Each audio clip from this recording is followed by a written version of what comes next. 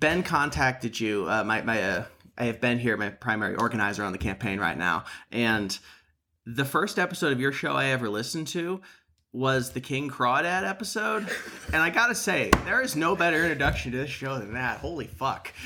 It did happen, you know. That's a part of our shared history now. I love that. So that was great. I'm not sure as a candidate I can follow that effectively. Nor should you. You should not have anything to do with any element of that story. Crawdad remains king. That's fine. I just want to be elected. Every crawdad is a king. Clap emoji.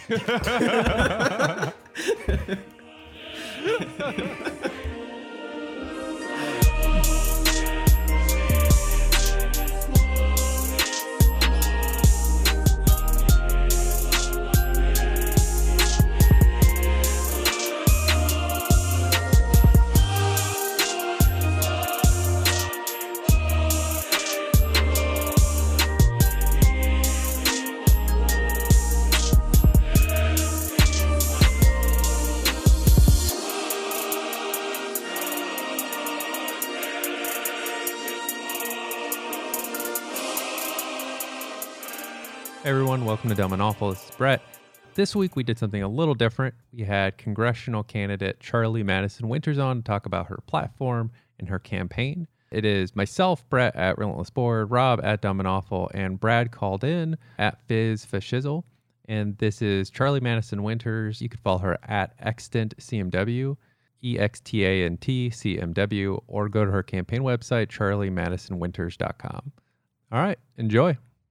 So you are running for Colorado District 1. Yes. Colorado District 1 encompasses the entire city and county of Denver, along with the suburbs of Glendale, Inglewood, Sheridan, and Cherry Hills. It is very much a Democratic stronghold. Republicans, I don't think, have gotten over like 40% of the vote in 20 plus years. They didn't even run a candidate a few elections back. It was just the Democrat versus the Green Party. That's sort of the setting we're here with, and the current representative is Diana DeGette. Yes. By the time this election will roll around, she will have been in this exact position for 22 years. Most of my life. Yes. Yes. So I was in that district for the last year, and I had no idea who she was. I've been obsessively following politics forever. Brad has as well. No idea who this is. Yeah. And then, so I looked at it and I was like, all right, maybe she's wonderful. And in my head, I'm like, yeah, but she's been in for 22 years. So, Yeah, I mean, you know, over the last 22 years, it's like, well, this is what we got. This is the world we live in now. So yeah, thanks. exactly. So how wildly effective has it been? She is, as far as I can tell, if I was a cynic, I would say she has designed her political career to vote perfectly in step with the party at every single crossing. Wherever the majority of the caucus is going, that's where she's voting. Virtually every time. She largely runs her campaigns off of being pretty good on reproductive issues and stem cell research. That's pretty much all she has tended to talk about for most of her campaigns. Those are always her themes. Her best vote is opposing the Iraq War. That's a Far away solid. her That's best a vote. solid. That's win. a good one, though. If you had to pick one, that's a classic. It is a good one. More recently, she did vote to help fund the concentration camps, that funding bill that went through. Also a classic. Not quite as good, I would say. Maybe a classically bad, you know, like Bach. Very MFA reference there. I hope people will appreciate it. It's against that backdrop that Charlie is running. This is a district in which if you win the Democratic primary, you're pretty much guaranteed to win the district. And I say that for the type of people who like to do we can't get the leftmost candidate because we might lose, which I personally think is bullshit. But even if that was your belief, that does not apply to this district. So Charlie, what do you see as we'll go local and then we'll start talking about like larger policy stuff. But what do you see as the main issues facing this district? This district, oh my gosh, there's so much going Small on. question. I really like high rents are a huge problem. High housing costs in general are a huge problem. 50% of this district is rental housing at this point. The thing I like to say, I don't know if it's 100% numerically accurate, but more or less every year I've been alive, the rent has gone up $50 a year minimum. And, you know, when I started renting out here, it was like $800 a month and it was nice. And now it's $1,400 and in 4 months it's going to be higher. So like we're all dealing with that in this district. Point is the rent is too damn high and it needs to go down. We've lost a lot of housing stock in the city. We've lost a lot of public housing stock. People are being gentrified out of their homes left and right down here. Almost all the new construction in this district is luxury lofts and shit no one can afford. Like, you describe the district as like all of these areas within Denver County writ large, like all the way from the airport down south. There's almost this complete ring of areas around the edge of this district where all the working class people have been pushed out to, and those who haven't are close to getting there. I don't know how much longer I'm going to be able to live in this area of the city. Yeah, it's I only lived in Denver for like a year, but it is noticeable. It has the same issue that I've seen in pretty much every other big city I've lived in, where the rent is skyrocketing. In Denver, it's jumped. Housing prices have jumped like 60% in the last like 8 years alone. But it's you can walk every neighborhood, and what I liked about Denver is it's got this like weird architectural like mishmash of stuff. And now it's just luxury condo developments. And most of Denver is like 1 and 2 story houses, except the luxury condos that are just getting dropped in every single remotely interesting neighborhood. It's the only thing people are building. I know anybody who lives in other cities, this will sound familiar because it's happening in a lot of places. But yes, it is. It's really bad. Every local I knew was incredibly upset and had to keep moving places that they'd lived their entire life they couldn't afford anymore. So it's a huge issue. I don't know about it. Everyone I know has to move like every 2 years at best. Like, that's about all we can get out of a place anymore. And so, Charlie, and what you're talking about is not like a Denver-specific problem, obviously. Like, that's going on basically in every city, especially in the Southeast, where towns like Atlanta and Nashville. I mean, that's where I'm based. It's luxury condos everywhere, rents going up. From like a national, like congressional position, like what were some like just ideas that we could approach this problem? Like, how could we try to tamp down? I mean, like that's a big deal. Is like, you're gonna ask me a whole bunch of stuff about Denver, and pretty much everything I'm going to say is applicable all over the country. Right. And that's part of the reason I chose to run specifically for the Federal House of Representatives, because these problems are literally everyone's. I mean, the answer to rising costs of housing is going to be public housing that the tenants are in control of, and a robust tenants' bill of rights that allows them to literally have control over their landlord. We have a fantastic plan to build 12 million new housing units over 10 years, as part of also repealing all of the disastrous public housing policies that we have thus far, the things like Hope 6 and Section 8, which is just a government payout to landlords right now. And to replace all of these things with a very, just architecturally beautiful, incredibly quality public housing units that are controlled by the tenants who live in them democratically.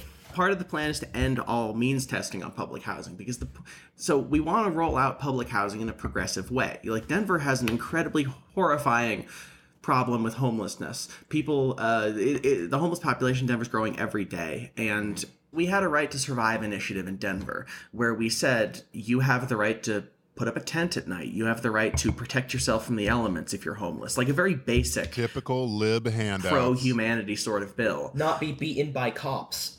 Yeah. Cops weren't allowed to like fuck you up anymore and steal your stuff. They weren't allowed to do sweeps, and we didn't pass that because the luxury property landlord class came out in force and spent $1.5 million on an opposition campaign to say that a homeless person shouldn't be allowed to.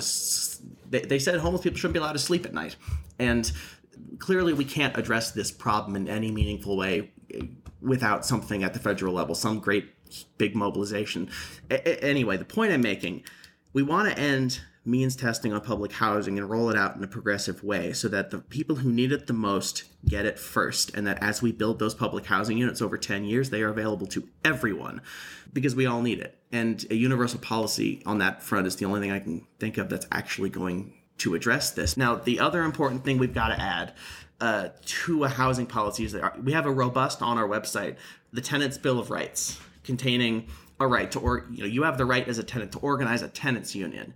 You have the right to fair rent, where we tie rent increases to median income in the country, so that your rent doesn't go up unless, in general, everyone's making more money. This would only be, of course, applicable to things that aren't the public housing, but it's the least we can do to privately held housing right now.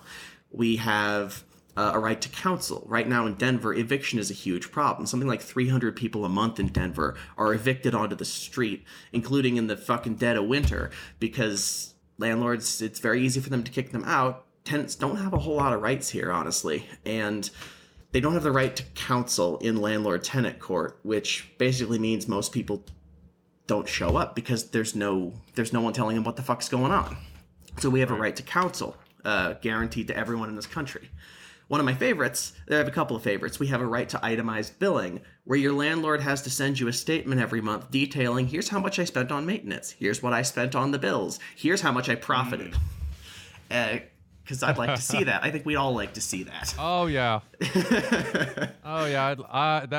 I would both like and hate to see that, because I know it's just going to make me angry. But yes, I would like to know what's actually happening with my rent money. Yeah. So we got a whole bunch of stuff in there. We have a robust right to habitability and accessibility to make sure that everyone has housing, and that if your landlord doesn't provide you with habitable, accessible housing, they have to just suck it up, eat the cost, and fix it for you immediately. And that seems good. So all of those things together, plus more, the whole plan is laid out on the website. So I just got to New York, and Rob and I have been walking all over Brooklyn. I mean, while I was looking for apartments, I was walking all over Brooklyn, and this city in general is really weird to rent because the landlords have such power comparatively. But it's interesting walking around certain areas, and you could see where the government built tons of public housing, like all around Prospect Park. It's just rows and rows of it's in the 50s, I think they built all this housing, and it's right on this beautiful park. And it's like, yeah, that would have been wonderful. I would have fucking loved to live here. Like, we don't do any of that anymore. Of course, now it's private. They're super expensive because you're on a park. But it's like, that's the sort of thing that, like, it would be great to get back to doing that, but and then be more aggressive about tenant rights on top of it.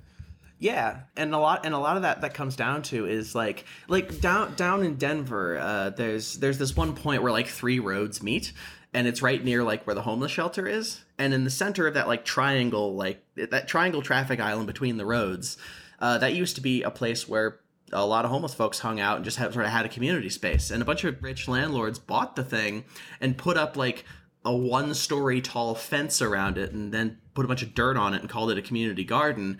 And it makes me so fucking mad, because I can guarantee you the tenants in that area would have loved to have a community garden. When rich people build shit, nothing gets built where we need it, and nothing we need actually gets built. That sounds like a slogan to me. I think you can put that on the shirt and sell it. I'll have a whole series of shirts where the slogans are like 6-7 sentences long. Look, you're going to have to walk towards the person so they can see what's on the front, and then you got to check the back for the salient political points. The problem is on the front, the solution is on the back, and both are very complicated and nuanced and have all the information you need to really get an honest grasp of it. Also, there's a hologram by the lapel, so it looks like Marx is looking at you when you move around. All right, we're gonna move along a little. Sure. So let's talk a little bit about healthcare. First, just off the bat, do you support Medicare for all? And what does that mean to you? Okay, I figured. Yes, I support Medicare for all. I support the existing Medicare for All Act, the single-payer plan that just eliminates private insurance and torches it into the earth. That's a positive thing. I support that. There we go. That's what I wanted to know. This is something not on the platform yet, but Ben here is working on a larger national plan to, how did you say it? Establish socialized ownership and control of the hospitals and clinics themselves, similar to the British National Health Service prior to the 2012 Health and Social Care Act, where the Tories gutted it.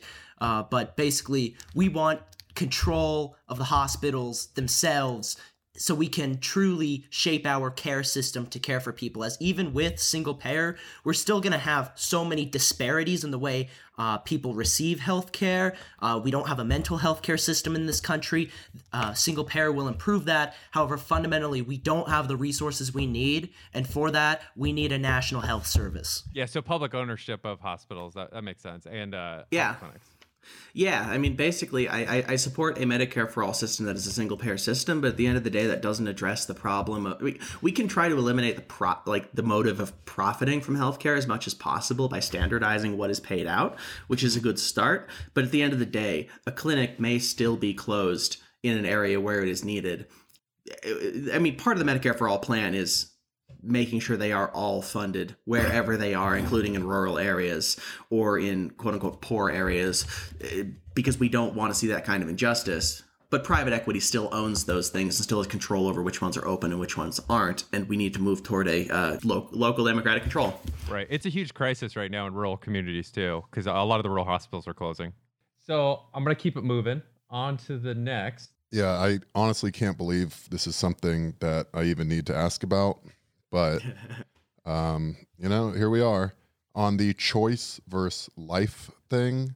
Do you believe that Americans should have the right to choose whether or not they stand twice? Or do you believe that as more and more people are, that no sauna, no life? Okay, I'll hang up and take my answer off the air. Well, what can I say? I'm a trans woman, and the right to be allowed to do whatever the fuck I want with my own body is relatively important to me, and that principle applies universally across the board. Abortion services should be a part of Medicare for All, free, universal, available to anyone who wants them wherever. I also can't believe I have to answer this question, but I unreservedly support all of these services, contraception, abortion, all of it. Trans care, everything. Yeah, what can I say? It's all a part of it. Yeah, Medicare for All means Medicare for all, and it means all medical services. Yes, it does. Awesome. Well, yeah, that answers all of those questions. Okay, good. Good. Yeah. Oh, we can keep moving along. So, I mean, since we're in what should be the obvious portion here, the other one would be for... I hate to have to ask this at all, but does everyone, regardless of gender or sexual orientation, deserve equal rights and protections under the law? Why they do, incidentally. So I know. Hard-hitting questions here from Brett. Good. This would be a very weird podcast to have jumped onto to be in disagreement. Well, you know what? He asked this question a lot, and our last interview, it turned out BTS Army stans do not deserve rights. So it was good to check in. I'm going to leave that up to our community justice system to deal with. I trust they'll make the right decision when the time comes. Shots fired, Jungkook. Not to totally ruin the mood here, but okay. So what can we do to address the huge rise in violence the trans community is facing regularly in the country? Oh, God. Especially the last few years. And second is just as an add-on to that. Do you think it's more of a rise in violence or a rise in reporting of it? As think 10, 15, 20 years ago, that sort of trans community was sort of pushed off to the side, like something we don't really want to think about. But now that, it's becoming, more mainstream, more acceptable, we can start being like, oh, by the way, they're being targeted for violence all over the country. And it's been happening and it's still happening. Gosh, see, that's a really big question that I think has a lot of... Okay, so to first answer the one that's easy to answer is... You asked, do I think it's an increase in violence or an increase in reporting? And I don't have statistics, but my gut says it's probably both. There's more reporting of it because there's more acceptance and protection. But overall, most trans people I know have lots of incidences of violence they don't report. I've had incidences of discrimination in both housing, employment, public accommodation, just everything across the board. The problem with that is... In order to actually address that with the Colorado system, we have a Civil Rights Commission, which is super cool. But also, I still have to go to court and prove that I was discriminated against rather than a system where, why would you report to a system where you have to spend 6 months in court and you have to pay for a lawyer out of your own pocket? I've literally been ghosted by lawyers who offered to do pro bono work because they're just I don't want to deal with this. This is complicated, and I don't want to prove to some white judge that this is definitely somehow discrimination, because it obviously is, but... Within any anti-discrimination legal framework, people should be given attorneys provided by the public for any of these things. That's an important... anytime you create an anti-discrimination law, you have to actually back it up with the resources to be able to apply it, and not giving queer people resources doesn't help us. Yeah, creating intentional bureaucratic barriers so people can't actually access the good things that you supposedly implemented is a really effective way to make sure that you sound good, but you never change anything. Yeah.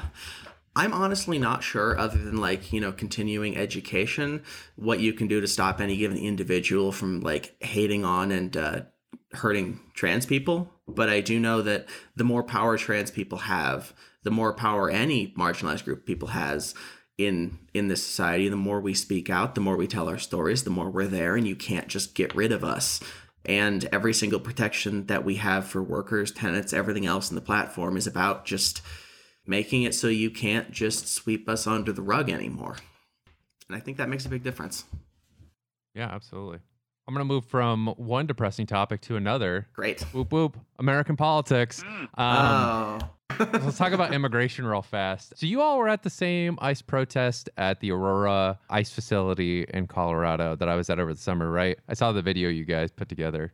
Yeah, that if you were there at that one. Well, so there's a bunch of protests at that ICE facility that happened. Were you there at the one where people switched the flags, or were you there at the one where that was the one I was at. Okay, the video you saw was from one actually before that, but okay. I do actually have another video, hopefully I can put out one time, of footage from that one too. But yeah, I was there.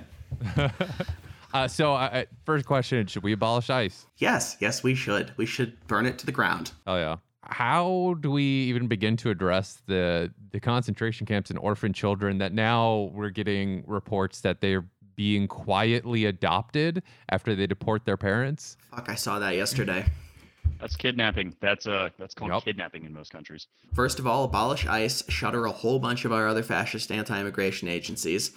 Yes. We need to begin just tearing those prisons down. Like part of my plan for criminal justice is basically stop building new prisons, and included in that is incidentally tearing down our immigration ones. Because part of addressing mass incarceration is the fact that immigration is a huge driver of that right now.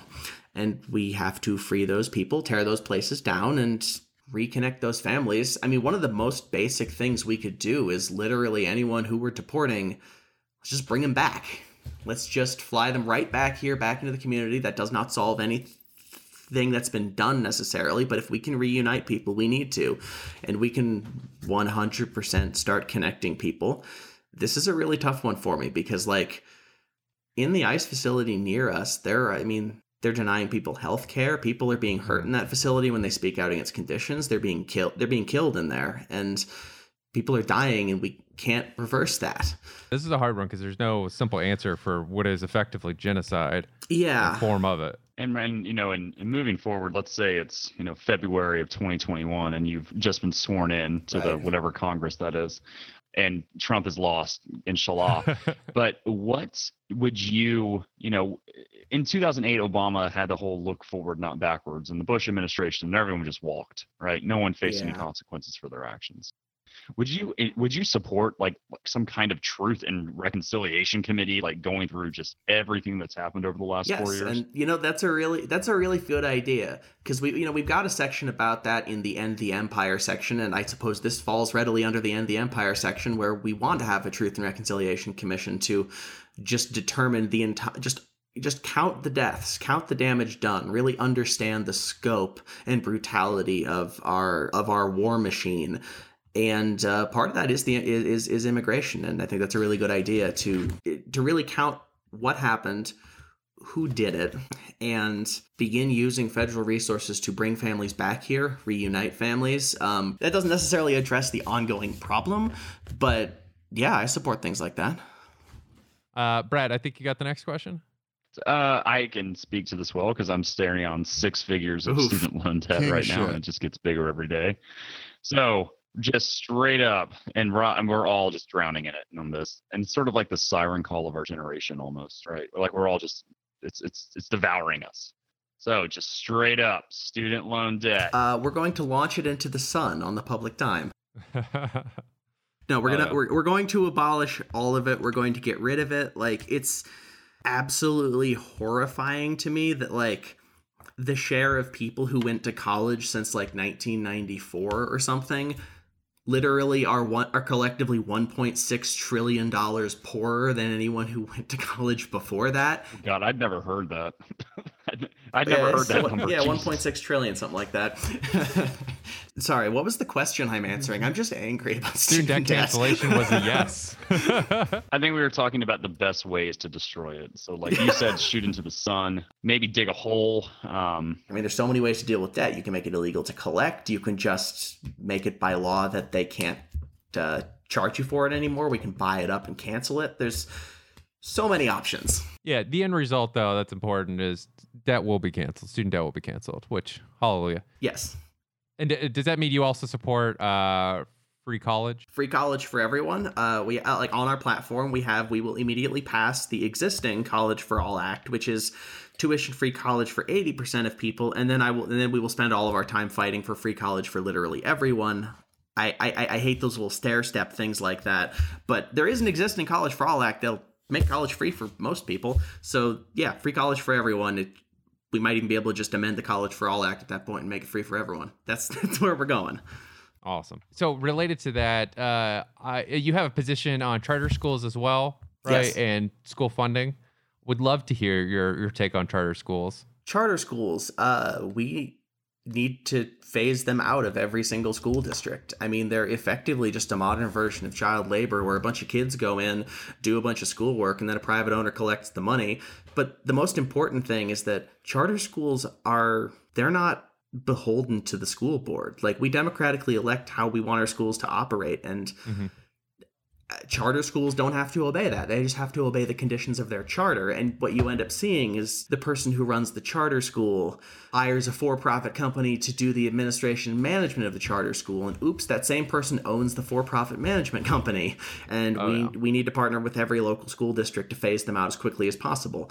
So a lot of the ways people try to justify charter schools is like, oh, well, they get better outcomes. Well, they get better outcomes because they pick and choose. In Florida, a bunch of them have been sued because they will not take disabled children or children with special needs. So fuck charter schools. They're doing with schools what they tried to do with public housing, which is try to build a public system to address the quote unquote poor or disabled folks or marginalized people in any capacity, and then they're trying to create a privatized system for fucking rich people who don't have to deal with us riffraff. Yep. Create a tiered system and separate everybody. Okay, awesome. That's what I just wanted to hear. Can't stand charter schools. Here's a quick one. Should billionaires exist? Why? No, they shouldn't. That was a quick answer. It's an easy one. It's a difficult question I've spent many, many years thinking over, but I think the answer I came to is, this question is really easy, and the answer is no. For the wealth tax, we just defer to Bernie's plan because it gets complicated in the way you tax individuals versus married couples.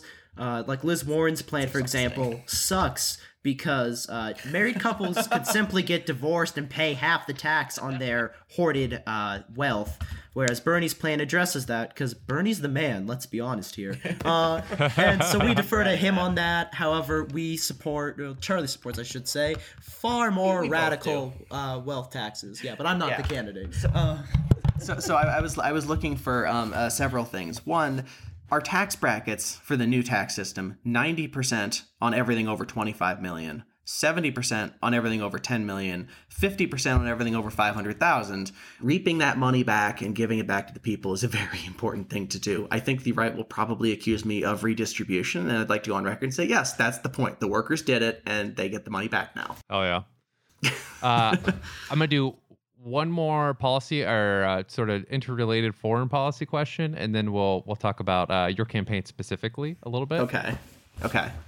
So it's sort of two-parter. One, what's your stance on ongoing military presence in Afghanistan and the Middle East? And do you support a repeal of the AUMF? Well, I have a section on my platform called End the Empire because I'm very tired of our military But now, end of sentence. I'm very tired of our military, and I do not support any of these imperial wars that we're fighting. I do not support any of the profiteering off of weapons, fighting for oil.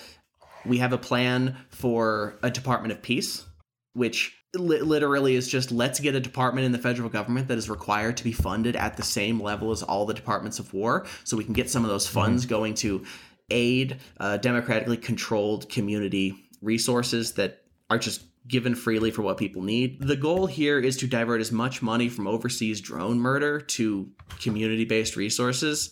I am in general anti-empire, anti-imperialist, and I want the wars to end, and I'd like to replace them with resources for people. No, you'll love to hear it. All right. How do you, as a candidate, sort of plan to resist that sort of the creep of DC influence? You know, people go to DC to do good, and they stay to do well. Like, what would your approach? I mean, to that that's be? genuinely a good question, because I got into the politics thing. Just being like, I'm going to be radical. I'm going to say the shit I want. We're going to resist influence. And since the day I stepped in, there is literally just like, people just keep saying to me like, oh, you need to be less yourself. You need to not say those things you say. You should promote this, like, instead of this. Even just for the last few months, talking with people, planning a campaign, getting people involved, to like, it's been a fuck of a thing to resist that. Yeah. Like, my goal in getting elected is not to have a political career.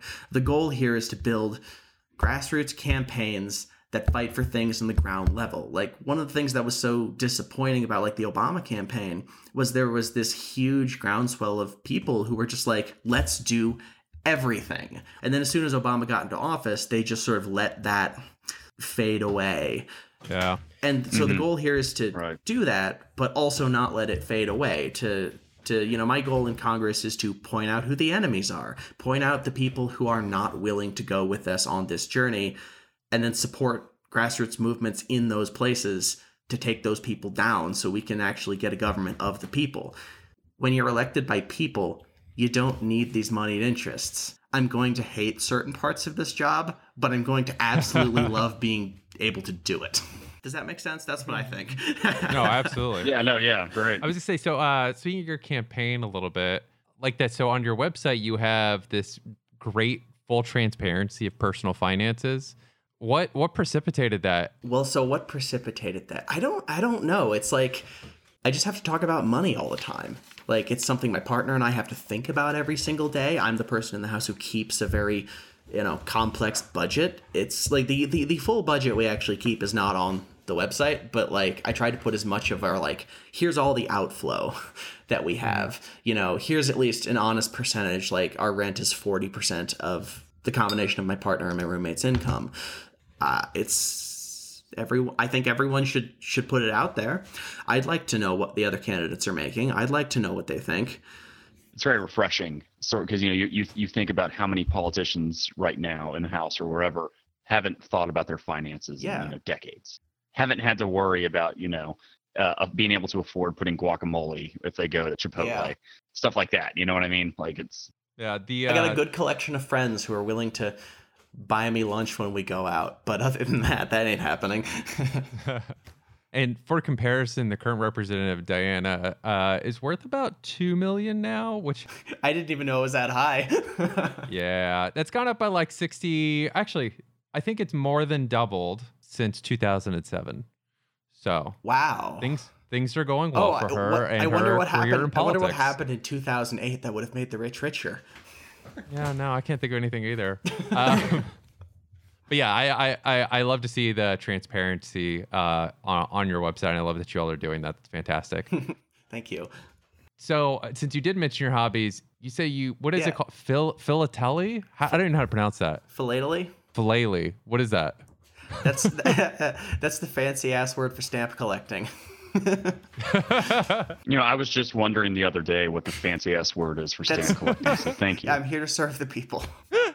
How did you get into stamp collection? I've always collected stuff throughout my life. I've just always enjoyed that. I, as a kid, collected a lot of bottle caps and trading cards. Big into Pokemon. Big into Yu-Gi-Oh. That was fun. I miss those games. You know the Philip Roth Plot Against America, that book? The kid in there has a stamp collection, and I read that book, and the thing I took away from it primarily was, wow, stamp collecting sounds awesome. So I started doing it, and then there's so much you can do with it than just like collect them. I'd like to press you on that one. What do you do with stamps other than collect them? What's in mail? There's really two things I can think of. Okay, well, for the record, I do send a lot of mail, and that is fun, so that's something. But You must just be fucking loving every time you send an envelope, huh? there's two things I do. One is I create an envelope, which is it's a number 6 3/4 envelope, like for the size of a check, and you put a stamp in the corner. You do a bunch of art on the left half of it. That's called the cachet, and then they cancel it for you, and so you have a stamp with a bunch of art you did that's been canceled on the day it was released, which I'm not sure how that got started as a thing, but that's super cool. And there are several on my website you can look at to figure out what the fuck I'm talking about. Now, the other thing that I do is I create what I call cancellation panes. If you go into the Postal Service website, you can go to the you can find a digital copy of the quote unquote postal bulletin, which is the internal postal communications magazine that they put out to post offices. So like, here's all the changes we're updating to our systems this week. Here's all the new stamps we're releasing, and they have a whole bunch of neat information like the exact size to the millimeter of the stamp, who printed it, what kind of press it was printed on, when it was released, who did the art for it, all sorts of stuff like that. So what I do is I put all of that, all the text specs for a stamp on a page, and then I pair it with a story about something related to the stamp. So like, they just released a bunch of frog stamps. So I found some articles that talked about how injecting frogs with hormones taken from pregnant women was how they used to do pregnancy tests for a while, because by injecting them with hormones, if someone was pregnant, it would cause the frog to start laying eggs. And that for a while was how they did pregnancy tests. And Ben's giving me a weird face. It's fun. It's cool. No, it's actually the terrible. hobby's cool, but that's weird as hell. The history. Yeah. Anyway, so I have a story about that. On the pane, front and back, paired with the frog stamps, which are then canceled with the first day of issue. But anyway, so I do those. I post all those on Twitter if you ever want to see those. I enjoy the hell out of that. Do you have those, the one that they fucked up a little bit ago, the Forever Statue of Liberty stamps? I think so. You're talking about the Vegas one? Yeah, so for those who don't know, they released these stamps in like 2010, and it's a close-up of like iconic American landmarks, and one's a close-up of the Statue of Liberty face, but it's not a close-up of the actual Statue of Liberty. It's a picture of the Statue of Liberty in Vegas at the New York Hotel. And so once the Vegas people found out, they sued the Postal Service and won $3.5 million off of them because the Postal Service was too lazy to take a picture of the actual Statue of Liberty.